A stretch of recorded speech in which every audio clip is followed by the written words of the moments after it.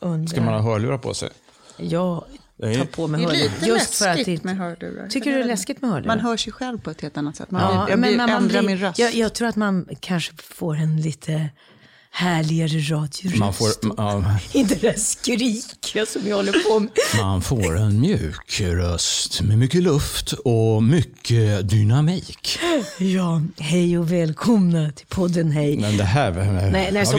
vi har sänkt tonart på den här podden.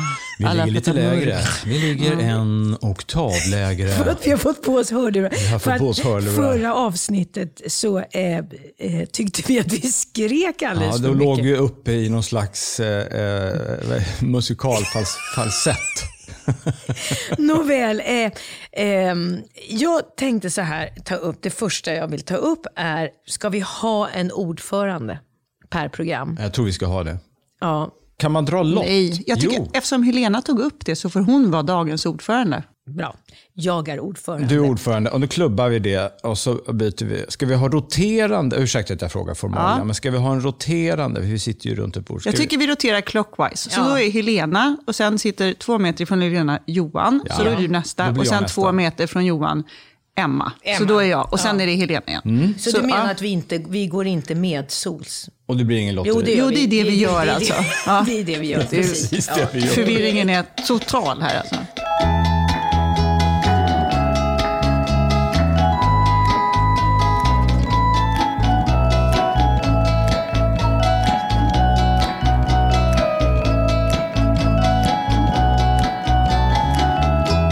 Vi måste först bara kolla läget.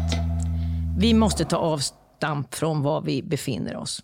Och vi befinner oss i dessa coronatider. Och jag vet att alla vill prata om andra saker och vill höra oss prata om andra saker. Det har jag förstått. Men det upptar ju oss så mycket. Så jag ska bara vilja göra en snabb runda. Var befinner ni er? Jag läste en ny sak i morse, måste jag säga, som var väldigt konstig. Det är att det har gått runt en man i Eskilstuna och sagt att han har corona, en man i 60-årsåldern, och nyst och hostat och spottat på människor och sagt att han har corona. Jag tänkte, det har tydligen blivit någonting som ni har inte läst om det? Jo, jag har läst om att det finns många som har gjort det. Som har börjat göra det som en hotbild. Att det är ett nytt sätt att hota människor och ett övergrepp. Att man kan gå runt då och hosta på folk. Galningar, de finns ju även i coronatider. Det finns ju galna personer som gör tokigheter hela tiden. Naturligtvis också med corona. Jag är inte förvånad att det går runt någon och nyser på folk. Någon som är arg. Ja. Jag vet det. Över hela. Men sen är det också något som är intressant som har slagit mig nu de senaste veckorna här. Det är faktiskt att våra stora stjärnor ute i samhället nu är sjukvård och de som tar hand om våra barn och de som bär samhället i dessa yrken är nu stjärnorna. Alla får ta ett steg bakåt för att faktiskt lyfta fram de som är de otroligt viktiga och alltid är. Och nu har vi ljus på det. Vad tänker ni om detta? När jag låg inlagd på sjukhus, vilket jag har gjort några gånger, då är man oerhört tacksam över personalen och tacksam över det enorma arbete de gör, och så skrivs man ut och så glömmer man. Jag tror att just nu är hela världen sjuk och alla då riktar sitt fokus på sjukvårdspersonalen och skickar hjärtan och hälsningar. Jag hoppas ju bara att det koms ihåg när det här är borta.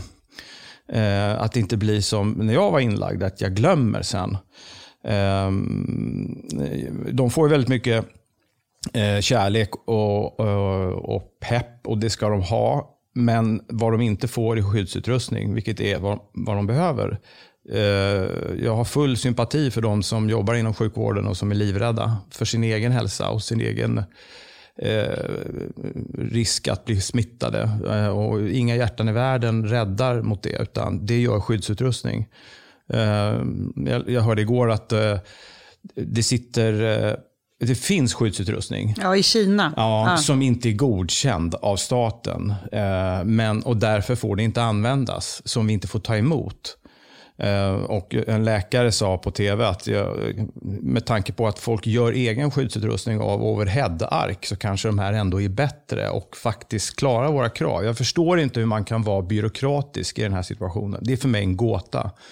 Man kan ta hit dem, använda dem och samtidigt då försöka fixa av staten godkända skydd samtidigt och sen byta ut dem. Hur kan bättre skydd, hur kan man tacka nej till bättre skydd än overhead-ark? Det är en gåta för mig. Ja, det är en gåta för mig också. Ja, och han sa också att han trodde att de här var bra. Alltså han sa att jag tror att de här fungerar och jag tror att de uppfyller våra krav. Och vi ska inte säga nej förrän de i sådana fall är här och vi har tittat noga på dem. Så att... Men de borde ta hit dem. Hur tycker ni man ska göra för att man ska komma ihåg? Tänk dig spola fram 2 år. Hur ska man göra så att folk kommer ihåg den här krisen? För det man får påminna varann, tror jag. Och det som är det intressanta är vad kommer att ha hänt med oss när vi är igenom detta. Till exempel så var det en känd en ledare. Det här blir också när man virrar runt för man vill inte nämna namn riktigt. Men i alla fall som sa att jag vaknar varje morgon och tittar mig i spegeln och frågar mig själv om makten har tagit mig. Eller om jag tar makten. Förstår ni vad jag menar? Om makten har tagit mig så då är det makten som driver mig. Hur menar han då? Ja, att om makten har tagit mig, då är makten i fokus. Inte att jag vill ha makt för att förändra till exempel. Så. Att man har blivit... Förstår man vad jag menar? Och det är faktiskt jäkla intressant. Att hela tiden egentligen, och då tänkte jag man skulle kunna titta sig i spegeln och fråga, kommer jag ihåg hur jag kände under den här krisen när vi har stått och applåderat sjukvården, och framförallt så hoppas man ju att politikerna också höjer lönerna. Vi kan inte dra ner mer på sjukvården som vi har gjort och allt det här. Det är ju bara att vi måste vara superstarka. Men vi påminner det är en tuff om fråga. det. Jag ställde den frågan till min son igår. När det här är över, kommer vi att återgå till det som var eller kommer vi att ha förändrats? Och då tyckte han att det var en jättejobbig fråga att svara på. Och sen diskuterade vi i familjen och så tyckte vi väldigt olika. Att vissa i min lilla familj trodde att allt kommer att återgå och andra, min man sa, jag tror att man kommer att ha värderat om. Att man värdesätter det som är nära, vad som är viktigt på riktigt istället för det som är ytligt. Medan andra trodde att vi kommer helt bara återgå. Vi kommer glömma och Jag tycker det där är intressant. Jag hoppas att vi i grunden har förstått vissa saker. Att det är så hemskt. Människor försvinner och kommer inte komma tillbaka. Vi måste ändå lära oss någonting, tänker jag. Men jag upplever att... Eller jag är skeptisk, ska jag säga. För att jag tror att vi har en benägenhet att glömma. Dels därför att man vill glömma jobbiga saker. Och sen så tror jag också att politiker, de formas ju av oss. De tycker ungefär vad de, apropå det här du sa med har makten tagit mig. Politikerna tycker ju sällan något eget, upplever jag, utan de tycker för vad vinden blåser. De är extremt lättpåverkade. Det är få politiker som går hårt en egen linje. Och just nu så vill ju självklart alla politiker ösa in pengar i sjukvården. Men sen om 2 år så är det någonting annat vi pratar om. Och då misstänker jag att de har en benägenhet att gärna ändra sin agenda för att liksom jobba på sina siffror. Lite besviken över att politiker inte orka ta mer skit, eller att det gör väl ingenting om man går upp och ner i opinionen alltså väldigt mycket.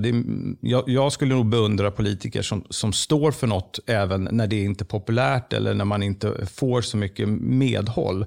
Men att man någonstans önskar att de har en politisk vision och att det är det som driver dem och inte opinionssiffror. Så jag tror att tyvärr så hänger det väldigt mycket på oss människor om de ska ösa in pengar till sjukvården. Då vill jag att vi väljare också säger det efter detta.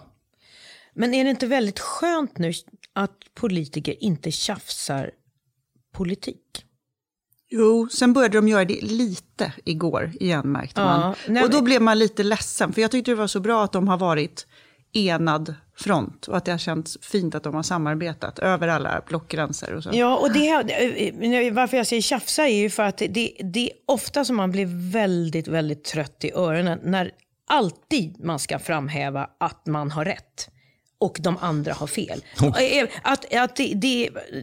Att det faktiskt finns nu en tidsfrist här att vi kan samarbeta mot samma mål. Det är ju roligt det här med att när man debatterar, de har ju fixerade åsikter. Har någon någon gång sagt, fan vet du vad, vi har ju suttit här nu ett par månader och dragit fram våra riktlinjer, men nu när jag står här i den här debatten känner jag spontant, fan vi har tänkt fel. Har det någonsin hänt? Nej. Någon bara, fan, jag ändrar mig. Hörrni, jag räcker upp hand. Vet du, jag tycker nog tvärtom nu när jag har stått i debatten här. Eller att de säger, jag vet inte. Det är också sällsynt bland politiker. Men jag vet inte. Har det hänt någon Men det gång skulle vara väldigt bytt sympatiskt faktiskt. Ja, skulle man inte gilla en sån? Fan, jag slänger de här papperna vi har här. Jag har tänkt fel. Och varför har jag drivit den här frågan så här när jag inser nu att jag tycker egentligen helt tvärtom. Någonstans så skulle det vara, ja, men det är ju också för mänskligt för att man har ju en viss grund förstås, men det är också att man kan lyssna och påverkas och påverkas av situationer. Det låter som en rolig komedi. Ja. Världens sämsta politiker, så fort någon pratar så håller han med den istället. Ja, det var rätt. Och så vänder han sig om och tycker tvärtom. Ja. Nej, men det är inte det att man ska vara vindflöjel, men man ska ändå ha man ska kunna påverkas av situationen också. Och lyssna, tänker jag. För ibland är det som att man ser i debatter att de står och väntar tills den andra tystnar. Så då kan de säga sin sak. Och att de inte ens hör riktigt. Det gäller ju alla möjliga debatter överlag. Och så brukar det vara så här, om man säger klatschigt. En klatschig kommentar, den är liksom bättre än ett riktigt svar. Man ska gärna säga med en hurring. Det kan också bli ett citat sen. Ja. Nu är jag ordförande detta. Ja.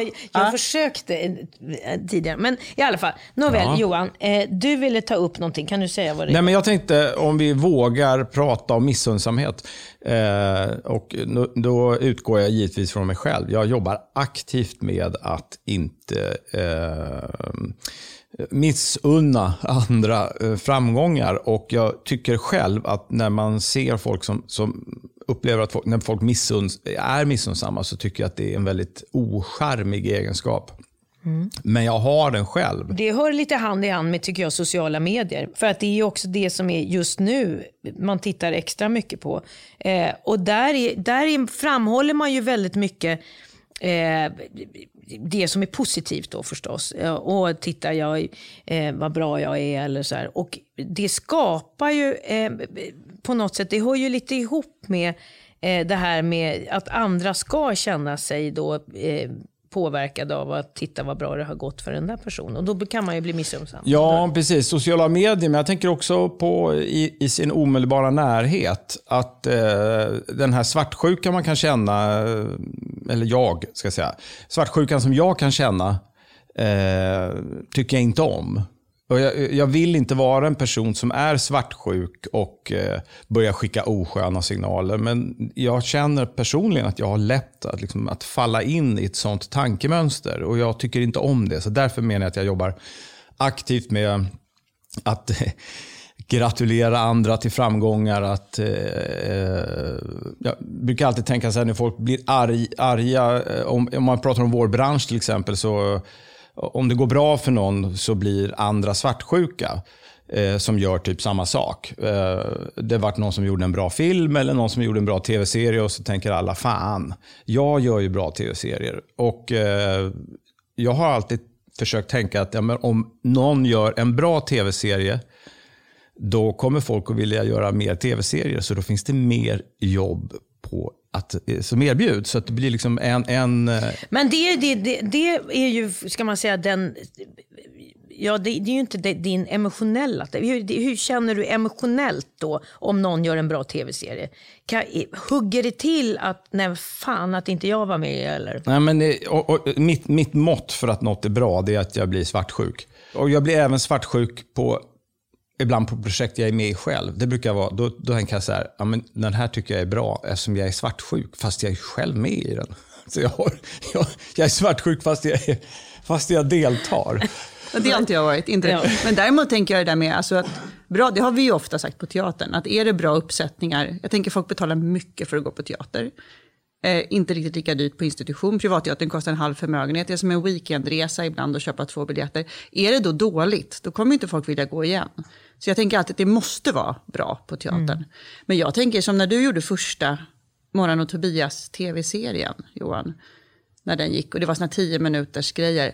Då kommer jag ihåg att jag ringde dig och sa, det där hade jag velat göra. Alltså, och du sa, ja men det var inte du var inte med att hitta på det här. Vi var ju, fan, det är sådär när man känner så här, men då tänker jag att om man inte kan säga så, vad bra, alltså om jag bara skulle ringt dig och sagt, vad kul, vad roligt, säkert vad bra. Det hade varit helt fejk. Jag känner att då måste jag säga ärligt. Men det där är ju, att det där hade jag velat göra. Och det är som, jag tänker när jag ser den där Lost in translation, kan jag fortfarande känna när jag ser den Sofia Coppolas film. Fan alltså, för den hade jag kunnat göra. Att jag gick och bar på en sån här historia. Och så tänker jag, gud vad jag hade velat göra den. För att den är så sjukt bra. Och då tänker jag att då får man säga så. Det är lite så här konstigt sätt att ge. Men det känns som en bra metod. Fan, det där hade jag velat göra. Det ska jag börja använda själv, tror jag. Jag tycker inte om när man märker på någon annan att de inte kan säga grattis eller vad roligt för dig till mig. Och fast jag ser att det finns. Och då blir jag så arg, så tänker jag varje gång så där vill jag inte bli. För man blir oskön. Men jag kan säga så här, Johan. Jag regisserade No More Fucks to Give. Och där diskuterade Mia Skäringer och jag. Och jag märkte hur ledsen hon blev i er, ska jag säga, värld också av mer, vad ska man säga, som också jobbar med komedi, som är ute med, som inte kom och tittade på hennes föreställning. Många manliga kollegor till henne. Och då undrade vi så här, vad är det som gör, är det på grund av ämnet No More Fucks to Give som har liksom den här feministiska grunden, eller är det rädsla för att man ska bli missundsam? Eller eller är det missundsamhet, eller vad kan det ha varit? Jag vet inte generellt. Jag kan svara för egen del. Jag har jättesvårt att se mina kollegors enmansföreställningar. Har jag sett någon, nu ska jag vara ärlig, nej. Jag har inte gått på en enda. Och i mitt fall, eftersom jag har jobbat, om vi tar stand-up till exempel, så har jag jobbat på Norra Brunn och i många år, och jag har hört, för de flesta av dem jag känner bygger sitt material på Norra Brunn i bitar och sen så sätter man ihop en show. Jag har hört bitarna 1000 gånger. Och sen har man gjort vissa turnéer med några där man har åkt runt och hört. Så jag har liksom hört alla skämt. Och sen tycker jag faktiskt inte om att gå på liksom, enmansföreställningar eller jippon överhuvudtaget. Jag har svårt för det. Men sen tror jag också att det finns en mera... Om du går utanför dig själv, vad tror du att det handlar om? Nej, men jag kan tänka mig att det är avundsjuka. Självklart. Det finns liksom, hon har ju hysterisk framgång. Det är ju roligt att hon har den största framgången av alla. Och det är en väldigt konkurrensfylld liksom verksamhet. Det är många som turnerar, men ingen har ju haft i närheten av de besöksantal som hon har haft. Och dessutom så är ju 99% av de som turnerar män, och här kommer då en tjej som sopar banan. Det är klart att det finns avundsjuka. Skulle säga något annat så vore det en lögn. Vad tror du, Emma?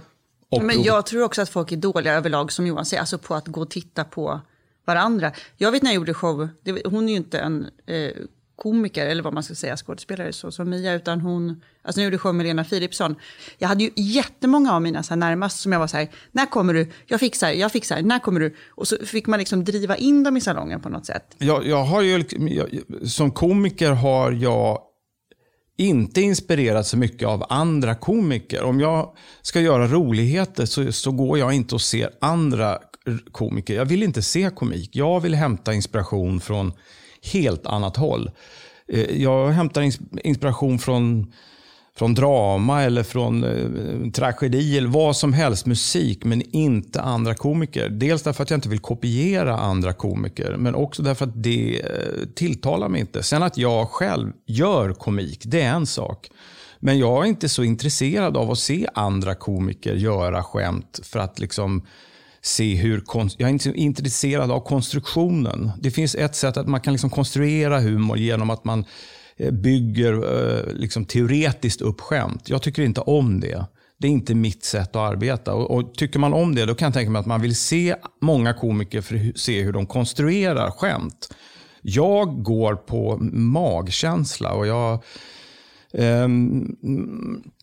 ser hellre liksom andra saker för att inspireras.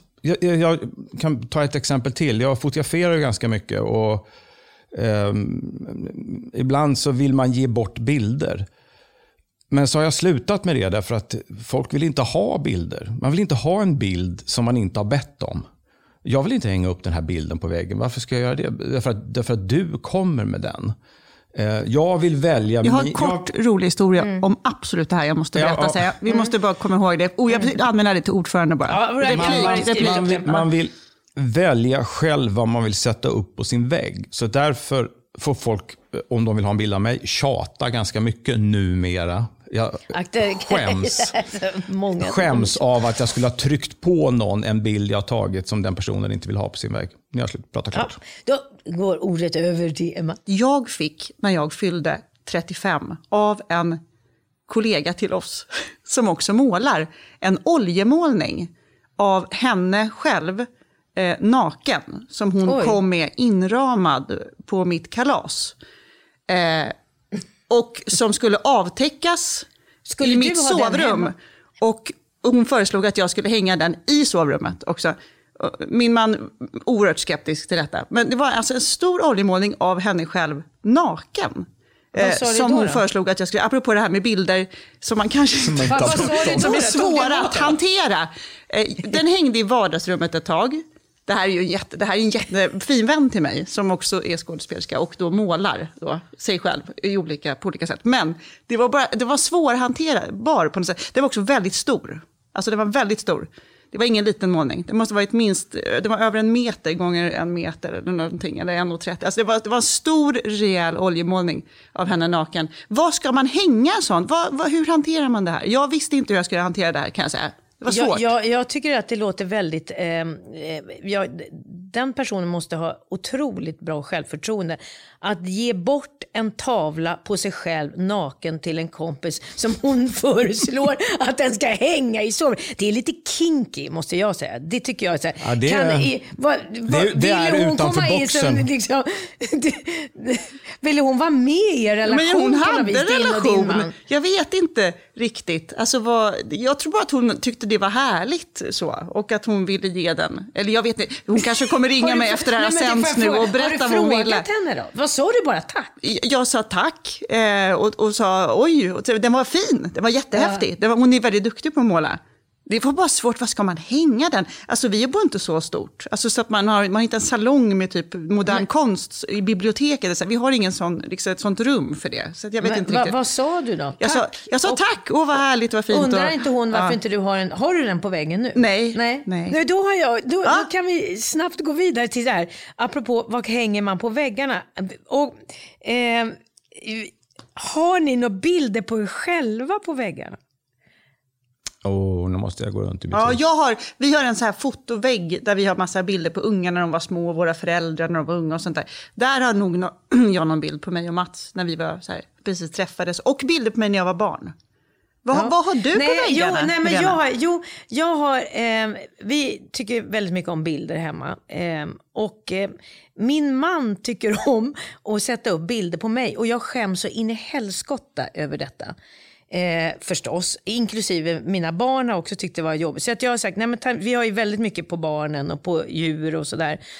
Men bland annat då så finns det, man kommer in hem till oss, så finns det en jättestor bild på mig som är tagen för väldigt länge sedan. Där det ser ut som jag säger hej.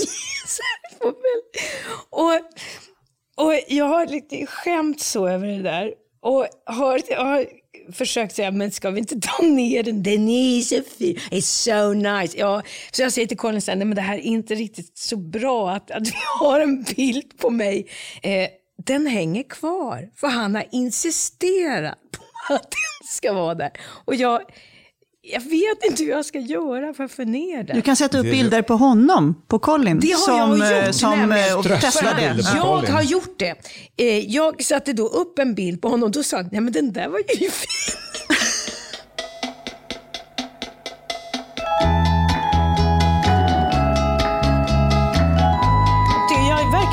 Det är faktiskt det att jag återgår absolut hela tiden till det här med sociala medier. Ja, men nej, men för att det är ju också, vad är det för bild? Där tas ju väldigt mycket selfies. Och där vill man ju då visa, så här vill jag se ut. För det är ju väldigt intressant. Så här, den här, för det är ju inte bara vi som jag tar bilder inom jobbet och så, utan alla är ju på ett sätt offentliga, eftersom man då lägger ut det på Instagram eller Facebook, så har man ju kommit in i offentlighetens ljus, och så väldigt, väldigt många tar ju då selfies förstås och lägger ut och berättar om ditt och datt.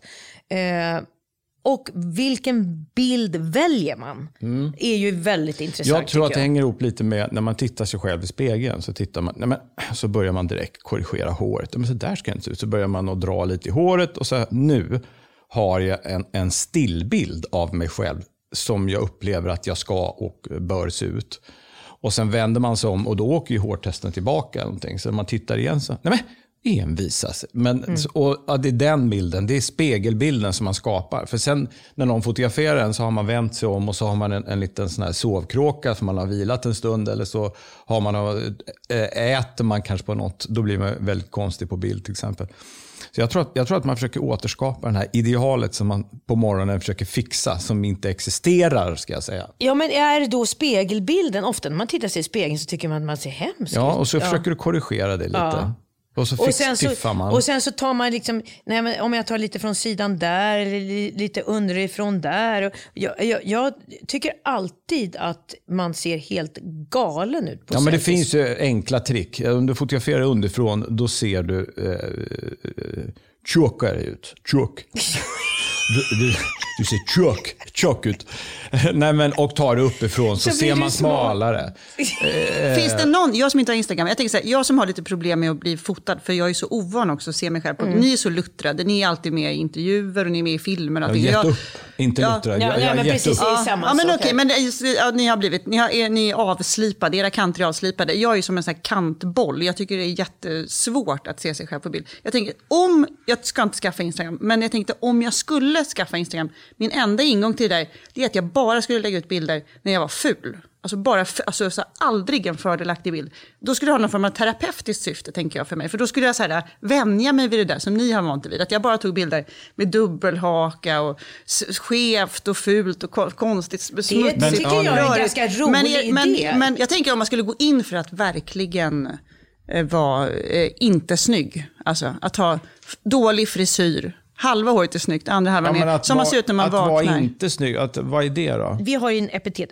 Så här är man om man är snygg. Man ska vara smal, man ska se ut på ett vis. Alltså det finns ju någonting som är norm. Vad är snygg? På något sätt så hoppas man ju, nu när vi alla tvingas att inte vara... Det känns ju jäkligt futtigt, till och med så här när man pratar om sig själv och man pratar ut, sen känns det hela tiden så har man ju en klocka som säger men nu måste du ner i på något sätt lite djupet för att vi befinner oss i den här krisen som vi gör och bla bla bla och så här. Förhoppningsvis med den här krisen så kanske det här förytligandet som vi befinner oss i nu, kanske behöver vi vara så utseendefixerade. Kan vi på något sätt ändra den här normen? För att ändra en norm är ju galet svårt. Kan vi faktiskt ta det här tillfälligt i akt att försöka styra om oss själva lite grann? Vad tror ni? Jag har fotograferat jättemycket gatufoto. Och jag fotograferar aldrig vad jag skulle nog folk skulle tänka så här, är vackra motiv. Jag fotograferar saker som kanske många, om de såg alla bilder jag hade gjort, skulle säga, men hur kan du fotografera en människa på det där sättet? Och för det är inte till fördel för den personen. Men jag tycker att det är vackert. Jag tycker att det är, men det här är inte, jag är inte elak mot den här personen. Det här är livet, så här ser vi ut. När vi inte tänker på den här, när vi inte har Instagram-parametern att ta hänsyn till. Det är så här vi ser ut. Det ser kanske tragiskt ut, men det är också vackert. Det är livet, det är så här. Så här är livet. Och det är inte kosmetiskt vackert, men det finns en annan vacker sida av det. Det är att livet kan vara kämpigt, eller att man försöker med någonting, att man identitet. För mig är det liksom, det fula är på något sätt ett ord som summerar ganska mycket av det vi lever, som är livet, som är motgångar och saker man kämpar mot. Men ni som har Instagram då, får jag fråga, är det lika mycket att män också lägger ut bilder på sig själva när de ska se fördelaktiga, eller att man försöker hela tiden vara snygg, eller är det att tjejer har fastnat i det här? Då väljer jag också. När du försöker se fin ut, eller liksom att det är bra. Har du en bra eller dålig sida? Vet du vilken som är Men jag vet ingenting, det är därför jag är hopplös. Jag vet vilken sida jag ska bli fotograferad ifrån. Okay. Vet du det? Jag har ju en sida som är väldigt så här, vad ska man säga, hård och kantig, och sen har jag en rundare sida. Men jag kan säga nu när jag har blivit äldre, då märker jag att allt börjar rasa ner förstås. Och så får man såna där, ska jag säga, runt munnen så blir det såna streck. Och sen verkar allt då förstås ha trillat ner. Så nu är jag lika rund på båda sidorna, märker jag. Och börjar inse hur att jag börjar se mer och mer ut som faktiskt min farmors kinder. Och jag kommer ihåg min farmors kinder. Då kunde man säga dallra med så här. Och det tror jag att jag är på gång att dras ner till farmordaller på kinderna. Förut när jag var ung. Och där är också väldigt intressant, tycker jag, att det är såna utmaningar på sociala medier. Bland annat så hoppade jag då på det ungefär 5 veckor för sent. Att man ska...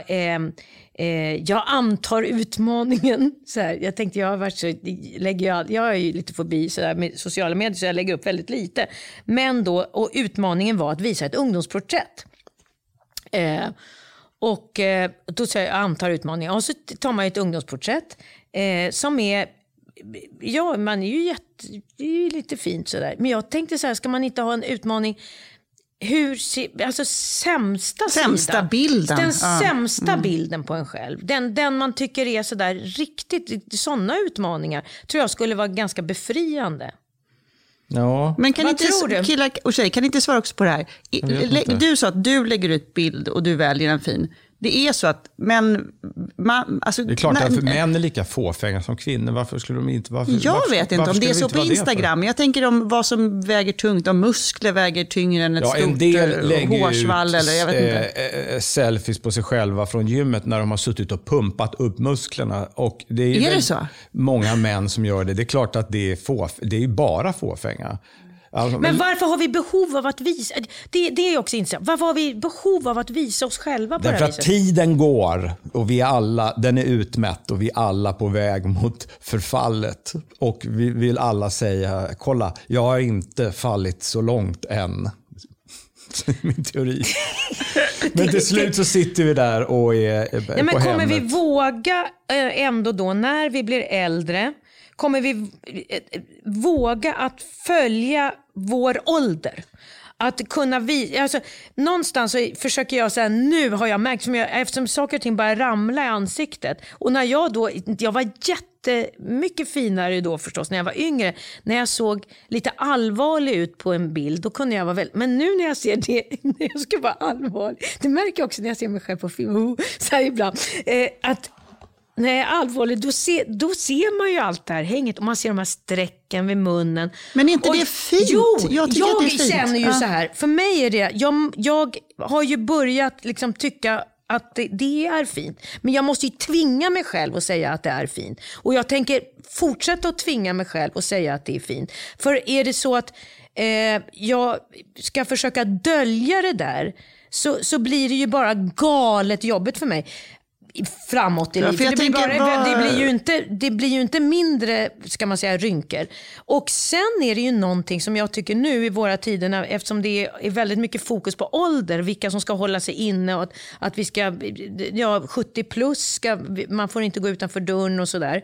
Så är det att hylla också den äldre generationen. Jag skulle önska att vi kunde i vårt västerländska samhälle hylla, ska man säga, åldrandet mycket, mycket mer.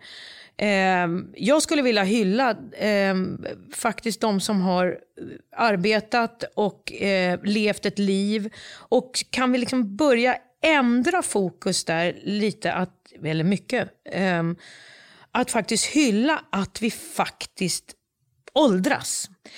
Tänk om jag kunde stå framför spegeln och säga så här: hurra, där kom en rynka till. Välkommen in i mitt ansikte. Det kanske är en väg att vandra dit. Det finns ju två saker. Dels så är det ju att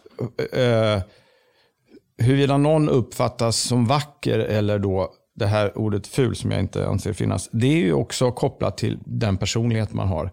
Om du tar liksom en tråkig människas personlighet och stoppar i en vacker, enligt då nuvarande norm, för det där ändras ju också över år.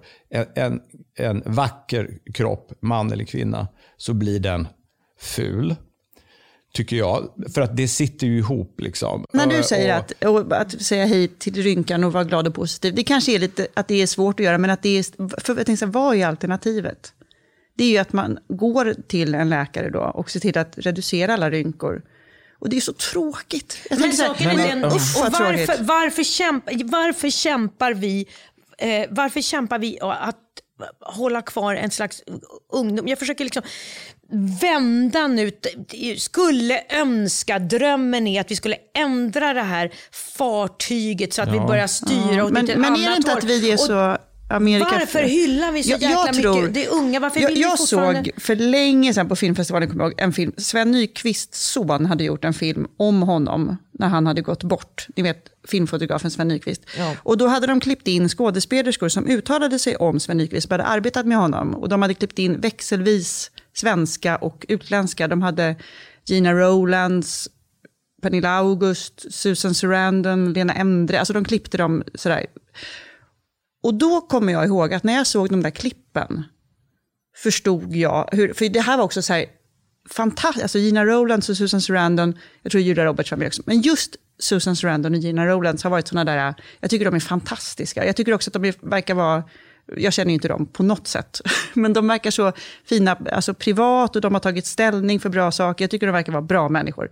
Men när man såg de här klippen så förstod man också, oj vad det hade gjort saker. När det var då, när de klipptes mot Pernilla då, som är ju liksom jättevacker, bra, klok person, fin skådespelerska, Pernilla August. Lena Endre, likaså, som har ju varit sånt här bombnedslag när hon var ung och också åldras på liksom ett fint sätt. Men när man klippte dem så, det här var ju också, det var ett tag sedan, så det var inte nyss den här filmen gjordes. Då förstod jag hur mycket som gjordes där borta. Jag hade inte fattat det. Jag hade tänkt så här, Gina Rowlands och Susan Sarandon, de står över sånt där. De gör inte sånt. Men när man såg det här så förstod man det. Och då tänker jag nu, det var en lite långspaning här, men att det, eftersom vi ser så otroligt mycket amerikansk film, engelska filmer, tv-serier, framförallt i och för sig de amerikanska, så blir vi påverkade av dem. Och därför har det här kommit hit, tänker jag. När våra största idoler där borta också fixar. De kanske inte fixar så mycket, men lite grann. Det finns en annan sida av det här också som inte bara har med utseende att göra. Det är att jag upplever ibland att vi i Sverige inte tar tillvara på äldre visdom. När jag läste juridik så läste om andra rättssystem som bygger lite på att ju äldre du blir, desto högre upp i instanserna sitter du och dömer till exempel. Så att få döma i en högsta domstol så måste man ha en viss mått av livserfarenhet. Men att det finns tycker jag man ser i Sverige, en fixering vid att det unga och det nya är alltid fräscht och alltid har rätt. Så att jag tror inte att det bara gäller utseende, det gäller även liksom kunskap. Att man helt plötsligt fraktar någon som har blivit äldre för att den inte är tillräckligt galen i sina idéer. Eftersom det bygger ju oftast på att man har gått på några smällar, så är man inte det längre. Vad är Och det håller jag tanke helt, om det? Ja, det håller jag helt det med kan om. vara Att faktiskt, det var ju lite det jag eftersökte som ordförande för detta. Det är många äldre nu som sitter galet isolerade. Och på något sätt en applåd för livserfarenhet också. Ja, som verkligen. har med att Men göra. har jag fel? Nej, jag tycker så här, ni gick inte igång alls. Ja, men jag går igång. Jag har en spaning sen. Ja, men förstår du inte att jag är med dig där? Ja, men Jag är också med. Jag har en spaning. Det var så att när jag kom in och började jobba på Dramaten när jag var 19 år, då så var det, tänkte jag så här, att en av de största och bästa sakerna med det här yrket är att man får jobba över alla åldersgränser. Jag tänker att alla yrken är inte riktigt så, men att det är så en himla tillgång i vårt yrke. Och med status och kort, nu kommer det så här anekdot från Emmas uppväxt där, eller vad heter det? Uppväxt som regissör. När jag var regiassistent på Dramaten och Margareta Krok var med i den andra uppsättningen som jag skulle vara regiassistent på. Och hon trodde att jag var en snärta. Hon frågade på kollationeringen, kommer jag ihåg. Så sa hon så här, den där snärtan du har där, det var en manlig regissör. Och jag skulle vara hans assistent och hon trodde väl att jag hade ingen funktion. Den där, vad har hon för funktion, sa hon. Och jag satt ju där och då fick liksom han svara åt mig. Och vi repade jättelänge i 3 månader för vi gjorde 2 pjäser samtidigt. Hon hälsade inte på mig första månaden. Jag sa god morgon till henne varje morgon och jag sa hej då när hon gick och hon svarade aldrig på någonting. Och efter 1 månad så kom jag in på Frippe som låg bakom Dramaten och så skulle jag träffa en kompis. Och då satt Margareta där i pausen mellan dag- och kvällsrep och åt en kävre och drack ett halvt glas rött. Och då ropade hon på mig så här, Emma kom hit. Och så sa hon, har du tid, kan du sätta dig ner en stund? Och så sa jag ja. Och då sa hon, det är så viktigt att du är med i den här produktionen. Jag ser vad du gör och jag vill bara så här, att du ska veta att jag tycker att du är jätteduktig och utan dig så vet vi inte hur det går här och vi behöver dig så mycket. Och sen blev liksom hon och jag vän efter det där. Och hon var så bekymrad för jag åt redan då jättemycket godis och inte det som man skulle äta. Så där. Och hon hade koll på det och tyckte jag skulle. Hon var också skeptisk till mitt val av killar och hon ifrågasatte vad jag höll på med ibland och så. Men hon var så fin och supertuff. Och jag bara tänker så här, vårt yrke med de här åldrade liksom skådespelarna och ibland regissörerna, vilken ynnest, alltså vilka människor man liksom har fått lära känna och träffa. Och det tänker jag, för unga människor som kommer ut på arbetsmarknaden i andra yrken, att det där, alltså vad heter det, ciceronsystem, eller liksom att man har någon äldre som är en vägvisare. Det var ju så förr med att man var lärling och man var skomakare, så att det är någonting också så här fint med det och att det faktiskt finns kvar lite i vårt yrke. Att de här äldre, att man kan lära sig så mycket. Ofta så tänker jag, tänk om jag hade någon som var i den här branschen som är äldre, som jag skulle kunna vända mig till med de här tankarna. Det kan jag känna än idag ett behov av.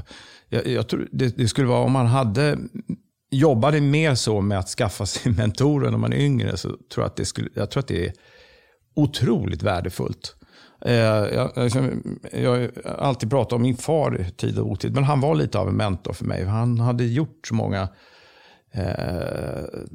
saker och han var ju min pappa och han var som föräldrar kan vara. Men jag minns ibland så sa han bara överraskningar. Jag skulle köpa vårt första hus.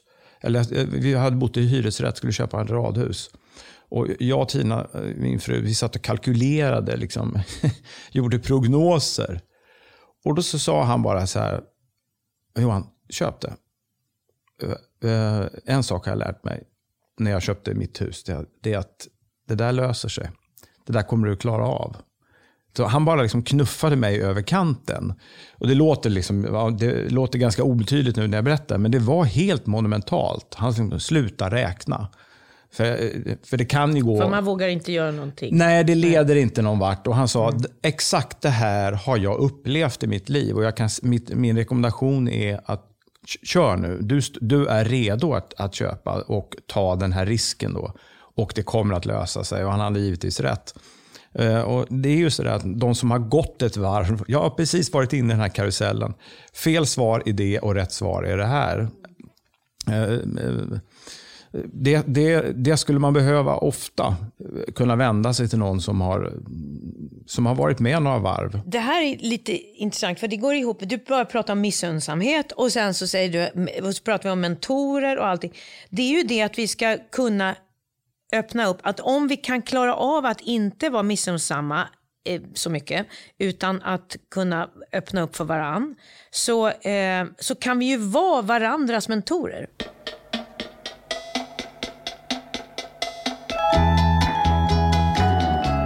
Vi har pratat ganska lång stund nu, så att vi ska väl ska vi bara försöka sammanfatta lite vad vi har pratat om. Jag kom på en sak, att du började prata om det här med shower och Mia Skäringens show och att hon var väldigt besviken, och så svarade jag hur jag hade problem med att se mina kollegors föreställningar rent generellt. Men sen vet jag inte om du... Vad var din teori? Jag tror inte...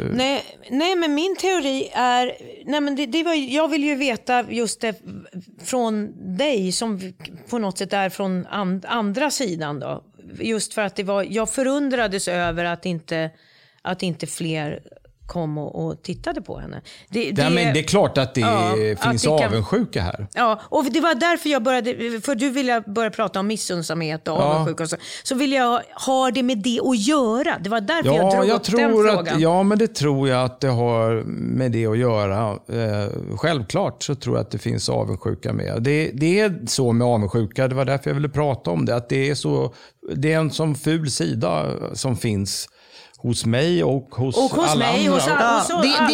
Jag tycker den är som en... Har ni sett den där? Jag tror att det är Spider-Man när han liksom blir... Det kommer sån där svart sörja på honom och kletar sig fast på honom. Och han går från att vara en liksom fin och bra Spider-Man som hjälper till att bli liksom egoist-idiot. Och jag tänker så här att det där är en så bra bild över hur jag tycker svartsjukan och avundsjukan är. Att den liksom... Den förvrider ju ens huvud. Men det är varför finns den då? Vad är det som gör att vi... Det är väl säkert något gammalt djuriskt från när vi levde i grottor och vi skulle reagera på vissa saker för att det var bra för vår överlevnads skull. Starkast skulle överleva och man ska göra sig av med motstånd. Och det är så här. Men det känns ju inte helt fräscht idag. Jag tror att det är kopplat till ambition. Att den som känner avundsjuka har väldigt mycket ambitioner själv. Fast jag känner ju, alltså vi har ju vissa kollegor som är inte så trevliga med sånt här och som aldrig säger något fint kanske om det man gör. Och sen så finns det andra som har också jättehög ambition och som är jättebra på att plussa. Så att jag tror inte det har med ambition att göra heller. Eller har det att göra med... För jag vet också att det finns människor som får göra precis det de vill och som verkligen borde kunna plussa och som inte kan det. Och sen finns det de som får göra nästan det de vill och som är på gång och sugen och som är så här, och som är jättebra på att plussa. Så att jag vet inte vad det där är liksom personligt är det väl. Väldigt personligt. Det är liksom men jag går ut med, jag har det själv i mig. Ja, men jag har det också. Och jag har det inte alls. Alltså, jag är helt fri. Underbar. Hon är fri från sociala medier och hon har... Alltså det kan man säga. Jag tänker att man kan jobba inte det på fantastiskt, att vi kan gå vidare med att vi har en människa i den här podden som aldrig känner avundsjuka. Jag tycker att det känns tryggt för dig och mig att vi kan lära oss. Jag erkände ju det där. Jag har någon slags sund som sitter med. Jag sa ju att jag var avundsjuk på Morgon och Tobias tv-serien, att jag hade velat göra den. Ja, men det är underbart. Och Lost in Translation. Men Helena, du ska ju summera det här programmet nu som ordförande. Jag försökte ju börja men du får en ny chans. Men då summerar vi det. Avundsjuka finns, vi känner alla avundsjuka. Vi vill absolut jobba med den här avundsjukan för att vi vill inte bli som Spider-Man som har ett klet som... Det är bra att jag tar de här djupa intellektuella bilderna.